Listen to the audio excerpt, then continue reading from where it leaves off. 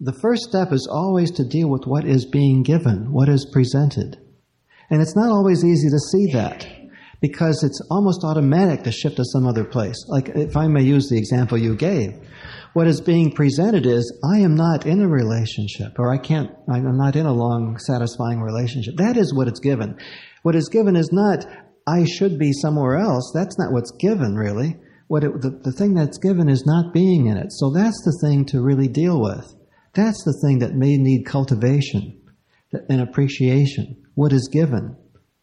A lot of times what is given feels inadequate, or it's not complete. There's something wrong with it, and so we want to go to something else. That's the move. That's the first move away from soul, to move to that other thing.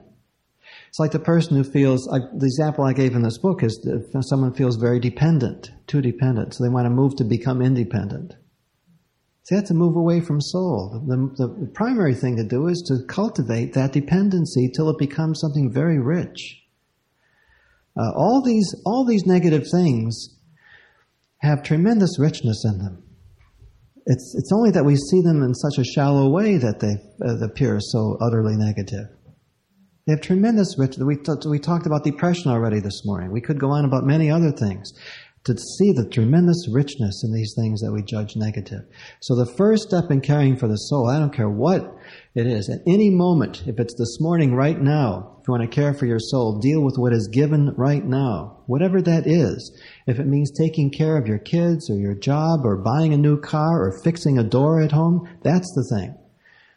If it's much better at certain moments to put oil in a squeaky hinge than it is to analyze your dreams.